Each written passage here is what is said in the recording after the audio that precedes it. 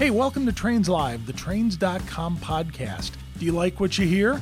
Listen, check out this episode in video with a Trains.com unlimited membership. Click the link in the episode notes and watch it today. Oh, wait a minute, not a member? Try our 30-day free trial of Trains.com, the ultimate online portal for anyone who loves trains of any size from any era. Trains.com, it's your home for the most comprehensive railroading news and curated video series, articles, photos, and so much more, all about trains.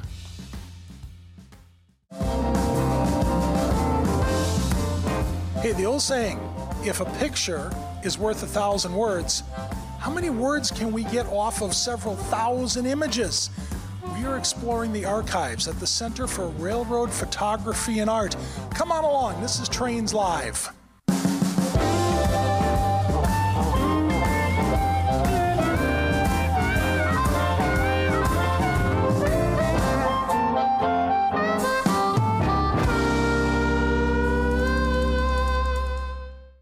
If you are familiar with railroad photography and art, you probably know names like Howard Fogg, or Gil Reed, or, well, Wallace Abbey and his photos of the Milwaukee Road beer line, or even you might have been in the traces with Ted Rose. We are exploring the archives at the Center for Railroad Photography and Art in Madison. Little archive facility, tucked away, climate controlled, literally thousands of railroad images here. This to me, folks, this is a candy store. This is incredible what is stored here. And the story behind what the center is doing with railroad photography and art is also just fantastic. Listen, come on along to explain all this. Scott Lothes, executive director of the center here, also a pretty darn good photographer. We've had his works in Trains magazine and also in Classic Trains. Good shooter in and of himself. He's going to tell us about all the good things. Good to see you. Good to see you too. Thanks for coming out today. Thank you. So, archive facility. First off, how many images are hiding in here? I mean, I see boxes. I see little yellow Kodak 35 millimeter boxes. What's all hiding in the room here? Well, in this room, we've got close to 500,000 railroad photographs, as well as paintings, drawings, and some other forms of art. And we have standing commitments from other photographers and artists that are going to close to double that over the next few years. So we have a very clear path in front of us to get to 1 million railroad images. I mean, that's one and a whole bunch of zeros. 1 million images right in here. Thankfully, those slides are small, so we can stuff a lot of them in. It's not the right word to use. We have archival standards here, but they don't take up as much room as the paintings. Your archivist isn't in the room right now. Wow. She'll be watching this later, though, I know. So close to 1 million images. What the scope? I mean, I know when I look at books from you folks, I see some, of the big names. And I mean, we talked here in our open, Ted Rose and Wallace Abbey and Fogg and Reed. But who else is big in the collection here? Well, in these boxes just behind me and actually extending all the way down this wall of the storage facility here is our Jim Shaughnessy collection, a name that most people who know anything about railroad photography will recognize pretty quickly. And this collection alone has about 90,000 photographs in it. That's a combination of color slides as well as black and white negatives and some prints. And even in a couple of these boxes up here, more than 200 glass plate negatives, some of which date from the late 19th century, works that Jim collected showing the early railroad history in the Northeast, primarily the Delaware and Hudson, but some other lines as well. So this is a phenomenal collection. We've been focusing our work so far on his black and white negatives. We're about halfway through those. Once we get through them, then we'll turn our attention to the color slides. On this other range, down the same aisle, we have the collection of our principal founder, John Gruber. which contains more than 100,000 images, and that is a mix of slides, negatives, and prints as well. We've actually just about finished processing his black and white negatives, and then again we'll be turning our attention to color slides after that. But more than 40,000 negatives from this collection have been digitized, and it is, like Shaughnessy's and everything else here, is just an incredible trove of material. Yeah, I'm thinking, each one of these boxes, and then the boxes within the boxes, I mean, there's little stories. Thousands and thousands and thousands of little stories. So, John Gruber, what was he thinking? I mean, I know. I got to meet John a few times. Very privileged to do that, and great photographer. But I mean, what was he thinking with the idea behind it? Let's all gather all this stuff up. Where was he going? Well, I mean, railroads have had just a tremendous impact on the United States of the world. There's hundreds of fantastic railroad museums, tourist operations, institutions that focus on the preservation and operation of equipment, preservation of structures. But there's not really one that's exclusively focused on the imagery of railroading, and that is such a rich culture and history. Railroads and photography really grew up together, side by side in the 19th century. You had the first railroads in the 1820s. You had the daguerreotype, the first commercial photographic process in 1839. Railroads very quickly became subjects for photographers. The Transcontinental Railroad was one of the first documentary photography projects of its building. So there's this really great history, and one that has encouraged this tremendous community of amateur photographers to go out and document and portray railroads in all weather and all conditions and all states. And so there's just this really incredible relationship. And then, of course, the visual art as well. Yes. Paintings and drawings and so many different media, so many different artists have portrayed the railroads. And so having an institution that's really focused on that is something that John and others really felt that we needed. Actually, David Morgan, the longtime legendary editor of Trains, was one of the early encouragers of John's to get the center going, and thank goodness. Yeah. Incredible when you think about that, how, the focus. And as you were saying that there was one word that kept kind of resonating with me, and that was imagery. Now, I know a lot of times in Trains, we deal with some very technical sort of matter, and we're looking at a locomotive shot that's a 3/4 roster shot, or 3/4 roster shot of the train coming up the hill, and it's very technical. Not that it doesn't tell a story, but when you say imagery, I really got a feeling you're driving for something else. So the scope of the collection, am I right in thinking that this is more tell a story, or do we also include those roster technical shots? Yeah, no, it's absolutely both. If you think of how railroad photography got started, particularly on the enthusiast and amateur side, it was, people taking engine pictures, what we might call the roster shot, and trading them and collecting them kind of like baseball cards. And that's really the foundation of a lot of railroad photography. So absolutely those are in our archive, but we also have images that really share the emotions of railroading, the human side of railroading. So we really want to build a representative archive here, one that really covers the entire breadth of railroad image making and its many creators across the entire world, across all eras, all styles. So trade them like baseball cards. So like, hey, I got 4 big boys here, and I'll trade you that for 2 cab forwards. Well, whatever you needed to complete your set, right? If you wanted to get every single Pacific that the Erie owned, you had to get every single Pacific that the Erie ever owned. No, and you make a good point. That is that is very valid when you look at photography, because both of them have such a significant place. And, in fact, I think about, again, editing in Trains magazine, we almost couldn't do one without the other, and vice versa.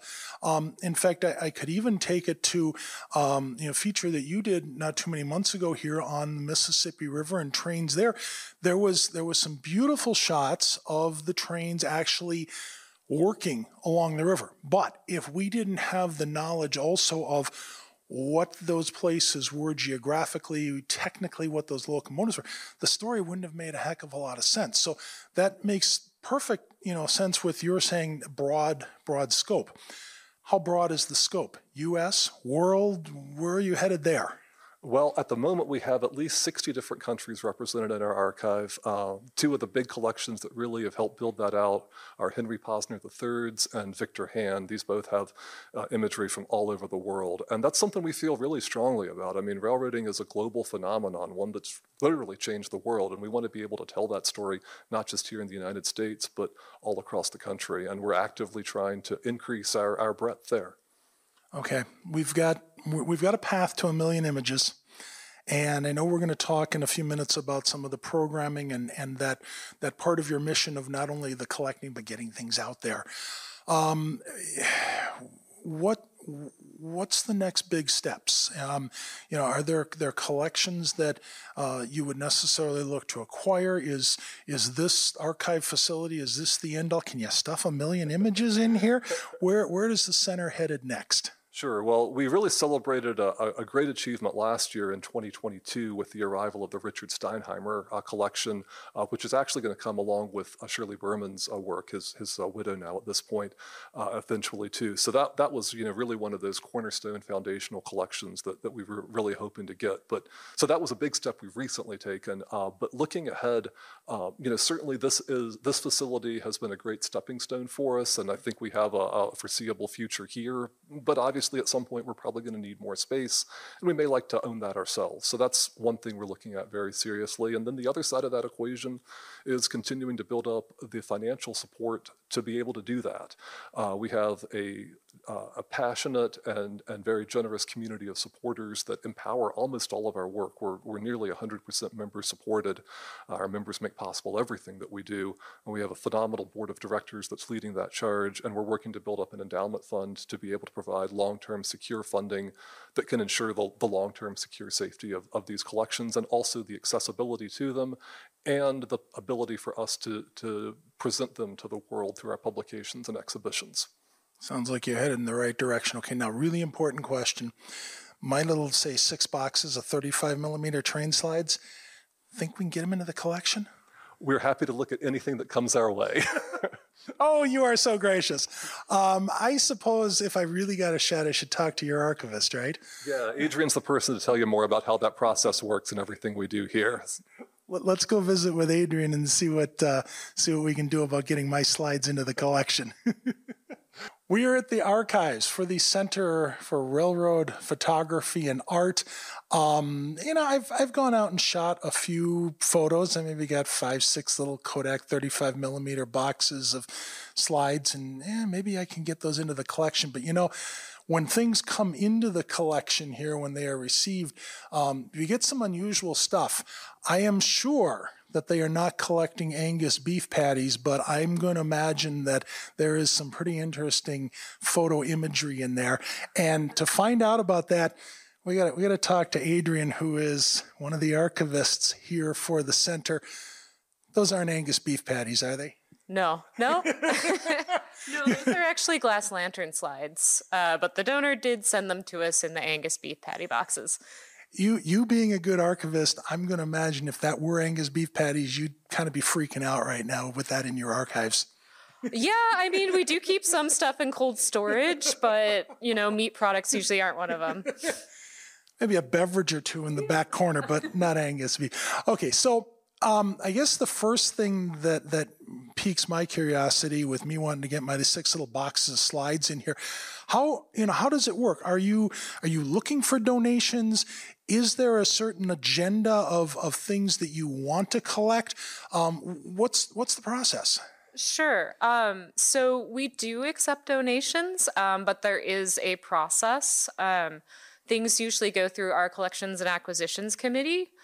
So we typically ask people for contextual information about the collection along with sample images. And then that all goes on to the CNA committee, which then makes a recommendation to the board of directors. And if the directors approve, then it gets into the center for permanent retention. Okay.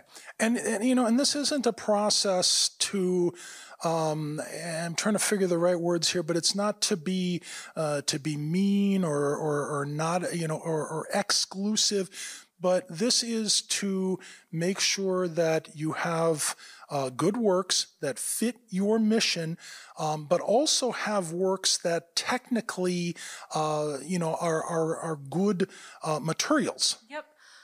So we are seeking to build a representative archive rather than a comprehensive one.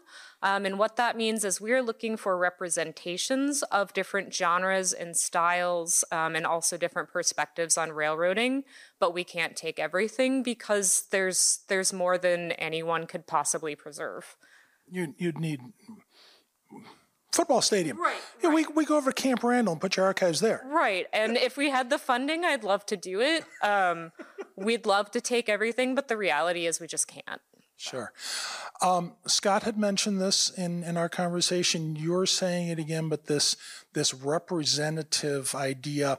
I know the collection covers not only U.S. but is global. Yeah. Are there areas right now that you're specifically looking for, or is this an evaluation based on the story that a given group of images tells? Sure. We do have a lot of different railroads and geographic locations represented in the collection. I think from my perspective, what we might need more of is kind of a diversity of identities of creators represented in the archive. Such as there's not a ton of works by people of color. There's not a ton of works created by women or by young people, or even, more railroad workers would be great too. So all of that, I think, would be gaps we'd be looking to fill. I love this girl. This is, listen, if you are a young photographer and you are shooting good images, you got to talk to her. You got to talk to her. That, and you bring up a very good point is that, let's face it, our hobby it's getting a little older. Okay. Time's not going to stop for any of us.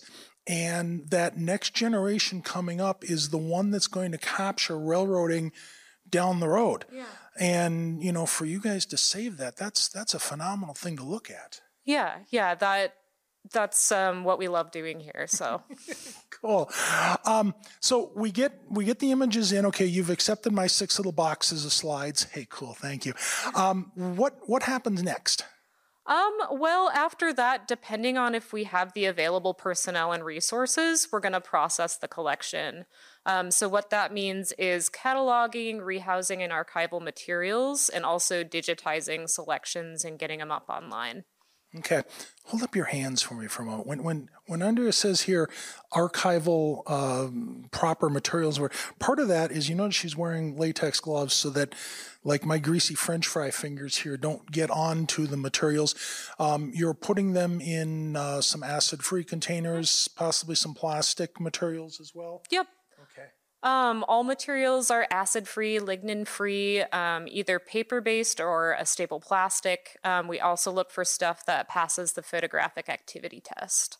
Okay, photographic activity test. Explain that one to me. So it's a test that's conducted by the Image Permanence Institute, and it tests various container materials with different types of photo processes for chemical reactivity and stuff like that. So if you want something truly archival, you should look for something that says PAT approved on it. Let me go a step further with that. Okay, so I've got my 6 little boxes of Kodak slides just blossomed. I now have 600 boxes of them. Can I contact you and say, how should I be taking care of these? Give me some advice as to, how should I be storing them?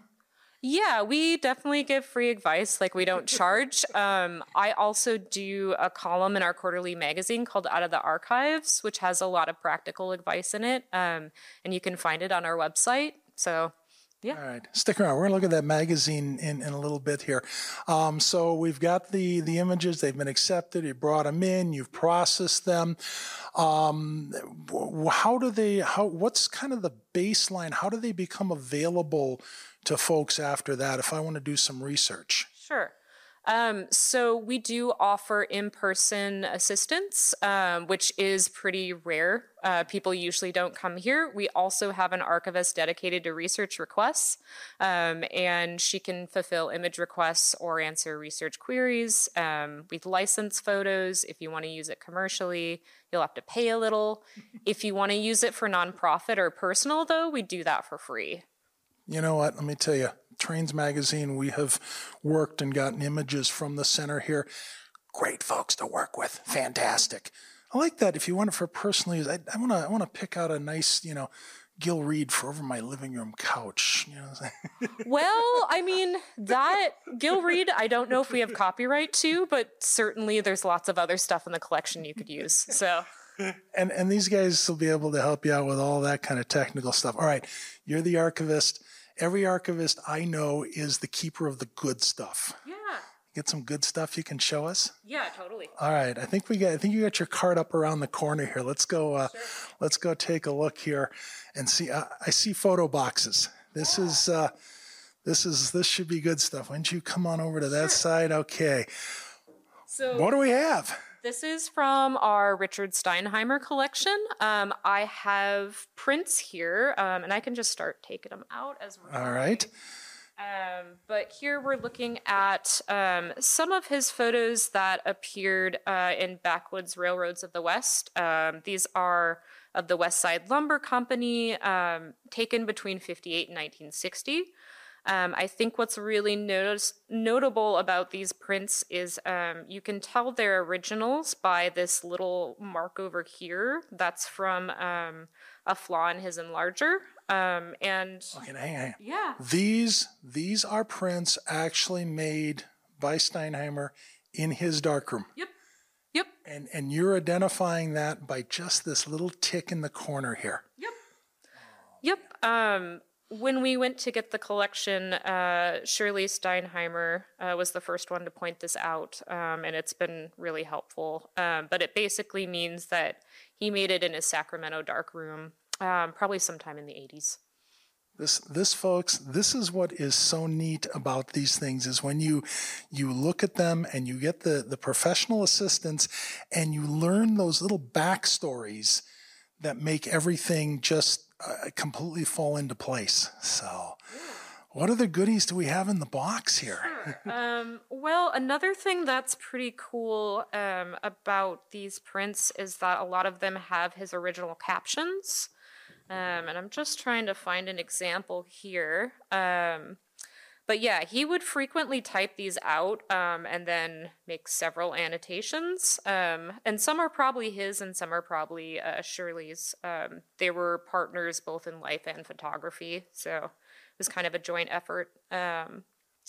Okay, now I'm noticing there's some typewriting, there's some did he actually put the print in the typewriter? I think so. That's the only thing I can figure out as far as I can tell. But there's a lot of typewriter like captions on these prints. This is so neat because we're looking at something that we can positively put a date on, but we're also looking at the artist's, the photographer's thoughts, his own work conveying not only what we want to see, but what he wants us to focus on. Yeah. I think kind of how he would narratively frame a lot of these. He makes a lot of allusions to fairy tales and myths, which I think is pretty cool. He was really quite imaginative. But yeah, it's been really fun to work with this collection and see like kind of firsthand what he thought of his own work. So neat. That to me is what really makes pieces like this and coming to some place like this very special, because we're seeing it through the artist's eyes as you have received the information and are keeping it and dispensing it. Just incredible. Steinheimer did some Milwaukee Road photography. Yeah. In fact, there was some pretty famous shots of his along their electrified lines. Yeah. Might those be in the next box? Oh, yes. So Steinheimer fans will recognize these from Electric Way Across the Mountains. And I love these prints particularly because they're just huge and gorgeous. He was a master printer So we have shots of workers. I think this actually would have been in Alberton, Montana, which was part of the Western electrified lines. Hang on for just a moment. Yeah. We got to. There's one thing that I think really needs to be mentioned right now. Today, so much of photography is digital. Yeah. Okay, and we snap a digital image and we don't like it and we throw it out. Steinheimer and so many of the other folks that we've mentioned so far today were working with film. Yep. They had to develop the film, then put the film in a printer in the darkroom, and we're talking manipulating light and chemical process and paper to come up with this. Yep. This wasn't a 10-second, 30-second process. Right.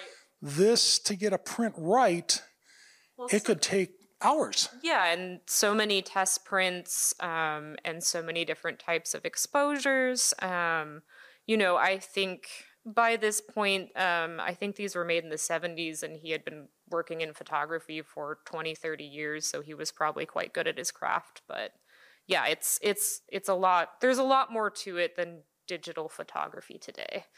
I remember spending arduous hours in the darkroom in college. Yeah, this when you look at this, I mean the contrast and the depth that you're seeing in these, just phenomenal. Yeah. So, all right, do you got the famous picture? Sure. Yes. And by that, we're on the Milwaukee roads, electrified lines out in the west. Here we're in the snow. We've got some box cabs, but Yep, and this would have been Avery, Idaho, 1972. And then I think we're coming up on the famous St. Paul Pass photos. And I know what you're really wanting to see is probably this one. And what I really appreciate about this is that to capture the shot, he's sitting on, I think, the nose of the trailing diesel locomotive, and it's freezing out. He's going through tunnels. He's getting sparks. You can read about it in his book, and it just sounds like a really insane, once in a lifetime experience. And I'm so surprised he captured it on film. I'm beside the image and everything you're saying. I'm sitting here going, you know what?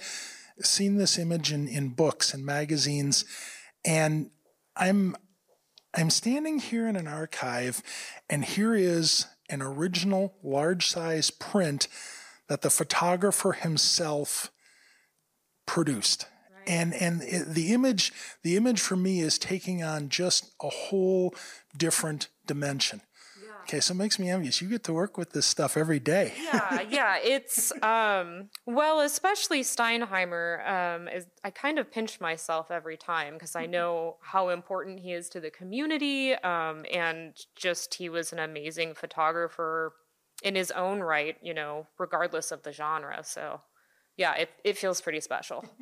Cool. All right, so process to get things into the collection here, and my slides, they got some hope, maybe or not. But I think the other thing you probably should talk about is once you have things in and cataloged and whatnot, exhibiting. And I think for that we need to get one of your associates to chat with me for a moment. Yeah, that's not really my area. You keep archiving, sure. All right. So we found out that the center is cruising toward 1 million images. We found out that there's hope to get my 6 little boxes of slides into the collection. No, probably everyone in the room right now is shaking their head going, Bob, give it up. But once everything is cataloged and in place, the center just doesn't want to hold on to those images and keep them for themselves. They want to be able to use them and have folks enjoy them to help fulfill their mission. To explain that, Hailey takes care of programs, events, and fun things like that. And let me see if we can lead you somewhere here. But we're standing right by a picture from the Milwaukee Road beer line. Very famous photographer. One of your traveling exhibits, correct? Yeah, so this is from our one of our smaller traveling exhibitions. We put it together more locally, which is a little different from some of our other ones, which travel nationally in scope. The photographer, this Wallace Abbey, was an associate editor for Trains magazine, and we put this small exhibition initially together for the East Troy Railroad Museum down in East Troy, Wisconsin. They were running an Oktoberfest train. And we knew that in our Wallace Abbey collection, we had this small selection of these really great images from the beer line, which was a small industrial branch line off of the Milwaukee Road that serviced the Schlitz, Pabst, and Blatz breweries. And there was a line that ran directly into the Schlitz yard, which is what you're seeing right here. So we decided after that initial staging to keep traveling it around to more untraditional venues. And by that I mean breweries, which is, really leans into the source material and the subject of the images. So it was just most recently at Pilot Project in Milwaukee, which is actually owned by one of our older archivists. He was in the position before Adrienne Jordan Radke, so he allowed us to have it up there, and we just had an event along with that as well. So it's a great show. It reaches out on a more broad thematic subject and something that we in Wisconsin here are really interested in, beer. I love that because, I know our sister publication, Model Railroader, had done a series on a train layout, HO scale, of the beer line, and of course the photographs. And you think about Milwaukee, Sud City, Brewtown. It is so iconic, and to take neat imagery like this of something that everyone recognizes it and then present it in what might not be, let's just say might be an avant-garde kind of a venue, it brings folks into contact with subject matter that they might not be used to or might not be expecting. But yet, wait a minute, hold on. We're looking at art and photography. Oh, and it's about railroads too, and we're tying it in with beer. That's got to be something very special. Yeah, and especially with Wallace Abbey. I mean, his background is in photojournalism, and when you look at the pictures that he took, it's not just taking a picture of a train or something along trackside. He really captured a story in each of his images, and that really comes through with this exhibition as well as one of our other ones, Wallace Abbey, A Life in Railroad Photography, which is obviously also has Wallace Abbey photography. But yeah, there are our opportunity to take the collections that we have and tell more human stories and connect not just to our core, our railfan community, but bring it out to the public and tell the real stories of America beyond that. Incredible, and I know that kind of went right with what Scott has said about the mission, that total kind of look at trains and railroads and how they all intersect with us as human beings, and a very neat way to bring that about. But in a few weeks, I'm going to be coming to Conversations, which I know is one of your other big programs. But okay, besides Conversations, tell us a little bit about that. But then, how else are you using the collections programmatically? So I'll say Conversations. Yeah, it's the height of our programming schedule of the year. We have it usually every April, definitely every spring down in Lake Forest and at Lake Forest College. It's our opportunity to gather with our members and people from the railfan community to really share stories and histories and art. And beyond that, we've also started a monthly online programming series that began in April 2020 when everything shut down and we weren't able to have Conversations. We pivoted very quickly to get it online. I think we got it up in 5 weeks, which was a big push, but it was a big success, and it encouraged us to continue doing programming online, and now we do it every month. And we showcase photographers and artists from not just around the nation, but around the world, because we're able to host people from, Europe and Asia and South America, or, anywhere, because you can do it all electronically. So we're able to showcase a lot of people's work that way, and then we also have a few member-only programs through that online series as well, and for those ones we really focus in on our own collections. Okay, member only. I'm sensing something exclusive here. I gotta be a member to get in on these things. Yeah, we are a member-supported organization. 70% of our funding comes from our membership. So everything that we do is really driven by the members and the support that they show us. And we decided to start doing these member-only programs to really show our thanks to the members who've supported us so far. Okay, I want to become a member. Go to your website. Yes. realphoto-art.org/support. All right. You said that so wonderfully. Just rolled off you. What was it again? realphoto-art.org/support. Okay. All that part, the only part I was caught was support, so I can get there. I'm going to have to sign up for this. That was good. All right. Hey, you know what? Toward the end of our program here, we always duck over to something called Mr. Bob's Railroad Bookshelf. Let's go. I always got a few books and like to encourage folks to read things. And I know here you folks have a number of your own publications, and I think one of those is After Promontory. Yeah, After Promontory was a project we did back in 2019 for the sesquicentennial of the Transcontinental Railroad.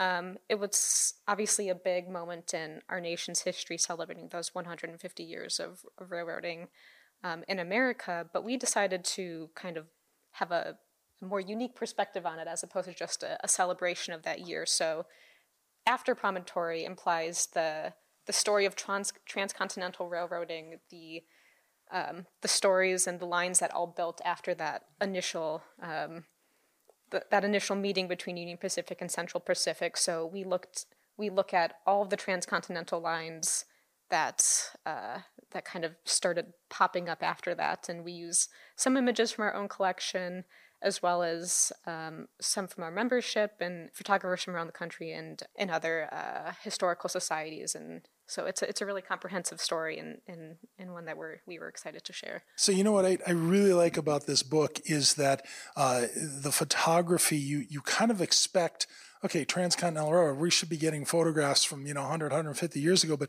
you have woven in photos literally from over the time span of the Transcontinental Railroad, and it tells such a neat, complete story. So After Promontory, listen, this book, still available. Get it on the center's website. They've got a neat little tab, books, or KalmbachHobbyStore.com, one of the two places, okay? Seriously, visit one. You gotta get this book. We talked earlier about the work of Richard Steinheimer, and we saw some of those really neat photos, the really cool ones. This is a compilation of some of his works. Not a book from the center here, but yet, folks, it's a good one on the bookshelf. It's one of those photography books that you kind of curl up with at night and just look at those photos and go, oh, isn't that just incredible? This one, check a good bookstore for it. You can probably find it online as well, but Steinheimer's works, definitely a good one to have in your collection. Hey, we got to talk about Railroad Heritage, publication of the center. This is your magazine, and some pretty cool stuff comes out in here. Yeah, Railroad Heritage is our ad-free quarterly journal. It is one of our benefits and membership, but anyone can buy a back issue on our website under that same publications tab. So it comes out 4 times a year, has no ads in it, and it has some great articles. This is a picture from our awards program, which is another program that we do here at the center, the John E. Gruber Creative Photography Awards program. It's a photography contest we have every year that has a different theme. This year's is the role of technology. And you can submit now on the website. The submission is open until May 1st. For you. This, we talked all along about telling a story with these images, and you look at this one and you see the Jordan spreader and pushing the snow off the bridge, and you can just, you can see the story. You can just see it, and this is one of those things where the color, being a color photograph, kind of really enhances things, just the shadows and the translucency of the snow there. Man, I think this is what you guys are all about, these neat images with stories. Okay, we are going for what part of the magazine now? So this is our center spread. It's our awards program. But we have a lot of articles in here. We have usually, I'd say, 2 to 3 larger articles per issue, but we also have a lot of other features. We talk about all the programs we do, obviously. between our events and conferences and collections and the awards, which we just talked about. This is an article on the Steinheimer collection, which we had just gotten when this issue came out. This was our summer of 2022 issue.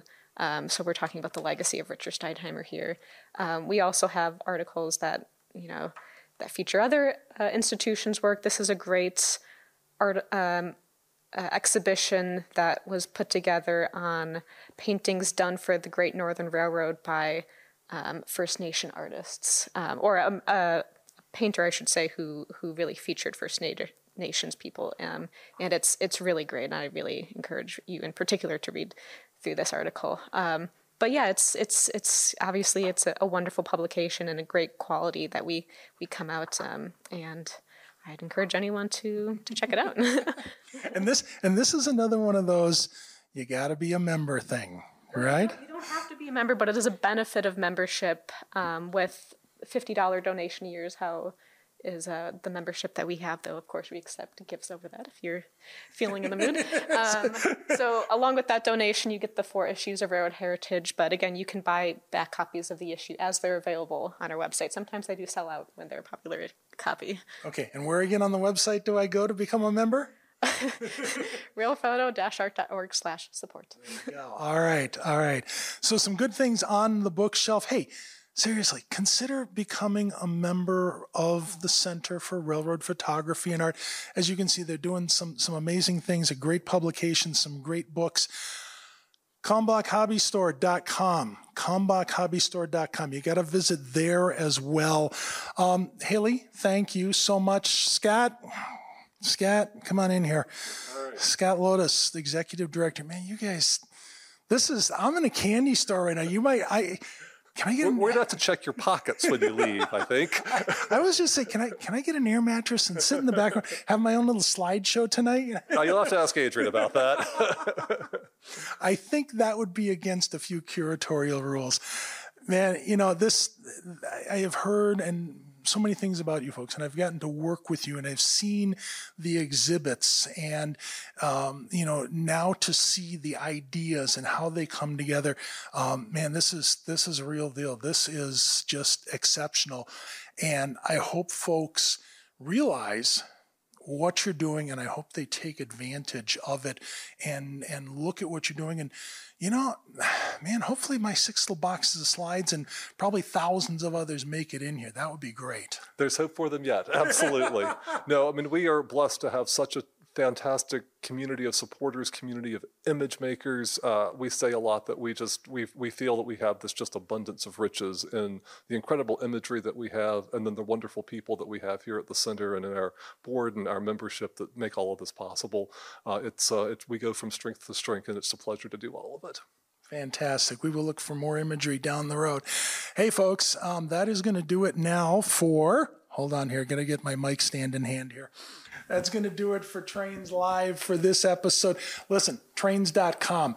Plenty of new content there. Want to see you stopping by trains.com. And of course, very soon, I really want to see you behind an issue of Trains Magazine.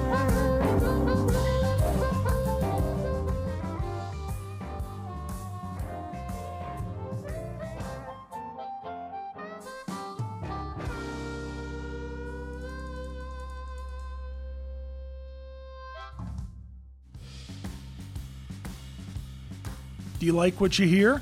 Listen, check out this episode in video with a Trains.com unlimited membership.